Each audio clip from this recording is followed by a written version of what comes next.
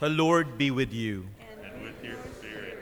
A reading from the Holy Gospel according to Mark. Glory to you, O Lord. On the first day of the Feast of the Unleavened Bread, when they sacrificed the Passover lamb, Jesus' disciples said to him, "Where do you want us to go and prepare for you to eat the Passover?" He sent two of his disciples and said to them, "Go into the city, and a man will meet you, carrying a jar of water. Follow him. Wherever he enters, say to the master of the house, 'The teacher says, where is my guest room, where I may eat the Passover with my disciples?' Then he will show you a large upper room furnished and ready. Make the preparations for us there." The disciples then went off, entered the city, and found it just as he had told them, and they prepared the Passover. While they were eating, he took bread, said a blessing, broke it, gave it to them, and said, "Take it, this is my body." Then he took a cup, gave thanks, and gave it to them, and they all drank from it. He said to them, "This is my blood of the covenant, which will be shed for many. Amen, I say to you, I shall not drink again the fruit of the vine until the day when I drink it new in the kingdom of God." Then after singing a hymn, he went out to the Mount of Olives. The Gospel of the Lord. Praise to you, Lord Jesus Christ.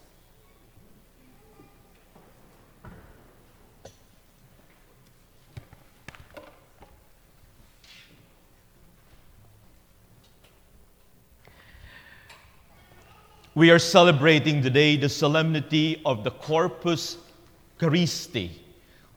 Corpus in Latin meaning body, where we get the word corporal, corpus. Christi, of course, Jesus, so the body of Christ. The solemnity of the most holy body and blood of Christ. Why celebrate something that we do every Sunday? Or for some of you, we celebrate Mass every single day. Why set aside a day like this where we do it so often? Just like with the things that are so part of who we are, things, no matter how significant and central it is to our own life, can turn into something routinary, thus lose the significance and the essence of it and the meaning of it. That's why every single year we have to pause for this day, to pause and reflect on the most important gift that is given to us, that has been given to us, the very self of Christ in the Eucharist. But also, it's interesting, it's imperative that we have to talk about the Eucharist more often, because 2 years ago, I've shared this, I think last year or 2 years ago, that there was a survey done by the Pew Research. The Pew Research does many of the surveys that affects ecclesial life, where people are in their faith. And the survey was, how many Catholics, or what do Catholics say about the real presence of Jesus in the Eucharist? It was so shocking, actually, the result of the survey, that 7 out of 10 Catholics in the U.S. do not believe in the real presence of Jesus in the Eucharist. That's 69% of adult Catholics, professed Catholics in the country. And meaning less than 1/3 less than one-third of U.S. Catholics actually truly believe in their hearts that Jesus, wholly present in his divinity in the most blessed sacrament, in the Eucharist. That's less than one-third. And they scrutinize even the 69% that don't believe in the real presence. And when they broke it down, it gives me a lot of hope. Because 50% of the 69% that says we don't believe in the real presence don't believe it because they didn't know it. They didn't know it. It was not, they never really heard about it. Meaning, good catechesis and good instructions in the faith and good witnessing to the real presence will hopefully draw the 50% who don't know it to the truths of the faith. But strikingly, 22% of the 69 who said that they don't believe in the real presence said, yeah, we know about it, but we don't believe it. It's shocking. It is shocking because the Eucharist is the one or nothing for us. And I've mentioned this so many times that the Eucharist for us Catholics is not a symbol. It is not a sign. It is not a representation of Jesus, but rather it is Jesus himself. One of the things that I used before that actually struck me was a few years ago, and I've shared this, pardon me if I shared this already in my previous homilies, but this really even deepened my belief in the Eucharist. When satanic masses were getting popular a couple of years ago, one of the things that they did is to get one of their members went into the church, attended Mass, and got the Eucharist. And the member said that even their leader said, we cannot have a real satanic Mass without a consecrated host in our midst to be desecrated. You know, as horrible as it is, even those who subscribe to Satanism believe in the real presence. Because they could just get or buy a host in a store. But they said that it has to be a consecrated host in order for a real satanic Mass to take place, that they have to desecrate it. Meaning, you know, darkness and versus light, you see, you know, those two opposite poles. In order for that light, for that darkness to triumph or to be successful, according to their standard, they have to have the real deal there. This just boggles my mind, because if those who subscribe to this cult believe in the real presence, how much more us who are actually professing the faith? And this just changes everything, guys. Everything changes for us in the way we treat one another, in the way we value the faith, if we truly embrace this greatest gift, that it's not a symbol, it's not a representation. One of the questions that I got from children or even from teens who are preparing for the sacrament, you know, because we really want for them to realize, if there's one thing that they need to realize in all this sacramental preparation, is that when they receive Jesus in the blessed, at Mass, when they receive the host, it's not just a piece of bread. It's Jesus. If that's the only thing that they can take away from all of this sacramental preparation, we have done our job. And it's interesting, one of their questions was, how does it even happen, Father, that just the words of the consecration, just do it? How does it even happen? Just by words? That there is the real transformation that happens. I've explained to you before the power of words. Creation happened simply by the words of the Father. Let there be light, and there was light.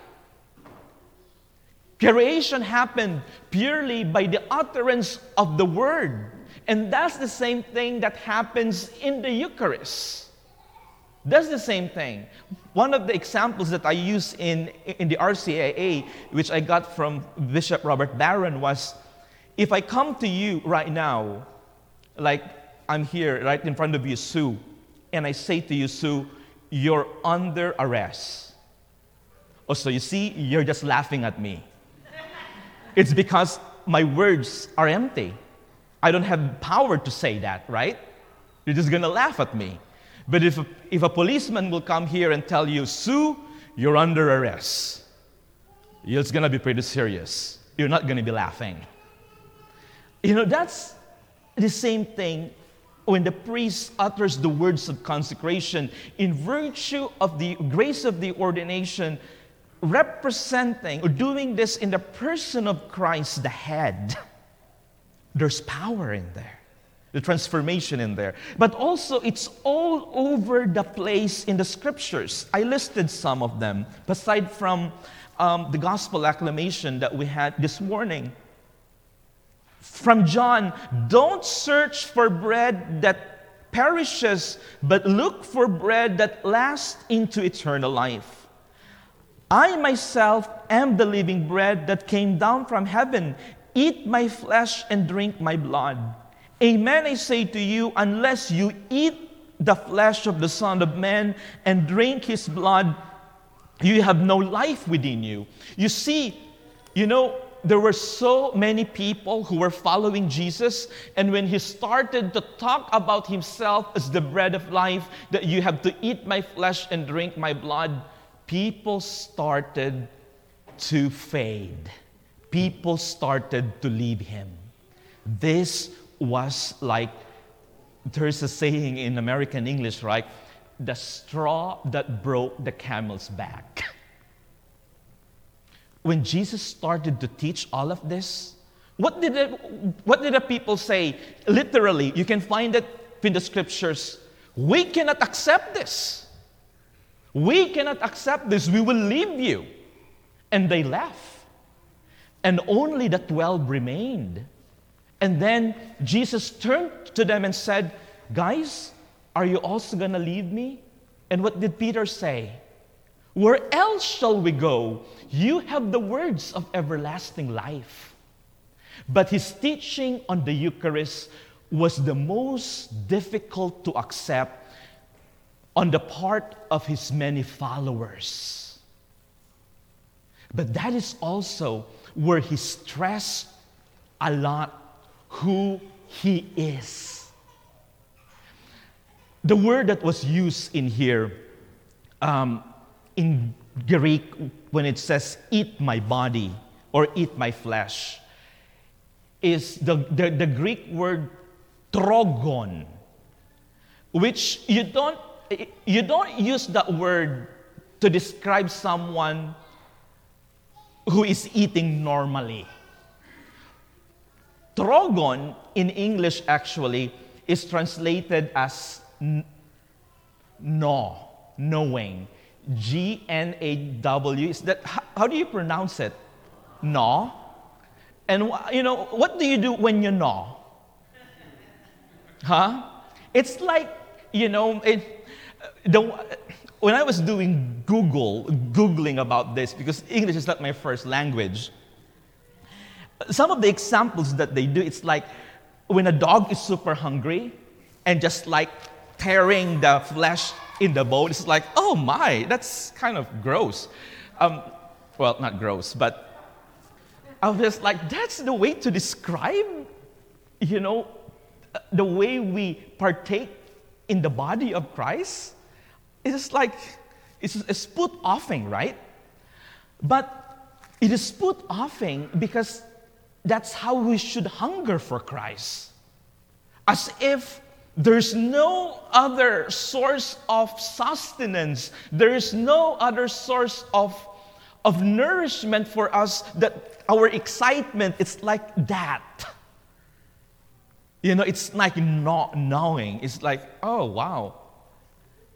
The other word that was used was phogo, Phogo, which is actually more like devour. It's like when a lion gets his prey and devour it, and with gusto, you know? The feeling is just so extreme for me. It's just so overpowering, but it also tells us how we need to desire for God. And the way He offers Himself to us in the Eucharist, we should respond to it with like, as if there's no other source. There's really no other source. No as if.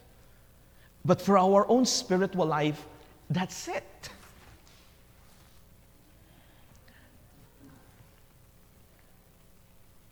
Why are you here? You need to ask yourself with that. Why are you here? I have some friends who tell me, said, oh, in their own parishes, I'm sure there are also people in our parish like, oh, music is terrible in my parish. Well, not here, guys. Music is terrible in our parish. It's like, our kids go sometimes to some of the camps, he said, and some of the camps are from other denominations, and they have great youth group, they have great music, they have great this, that, camps, and all of those things. And then one time, we were talking, and the kid, 8 years old, said, Dad, they're great, but they don't have the Eucharist. I was just like, wow. I said, you're a priest in making.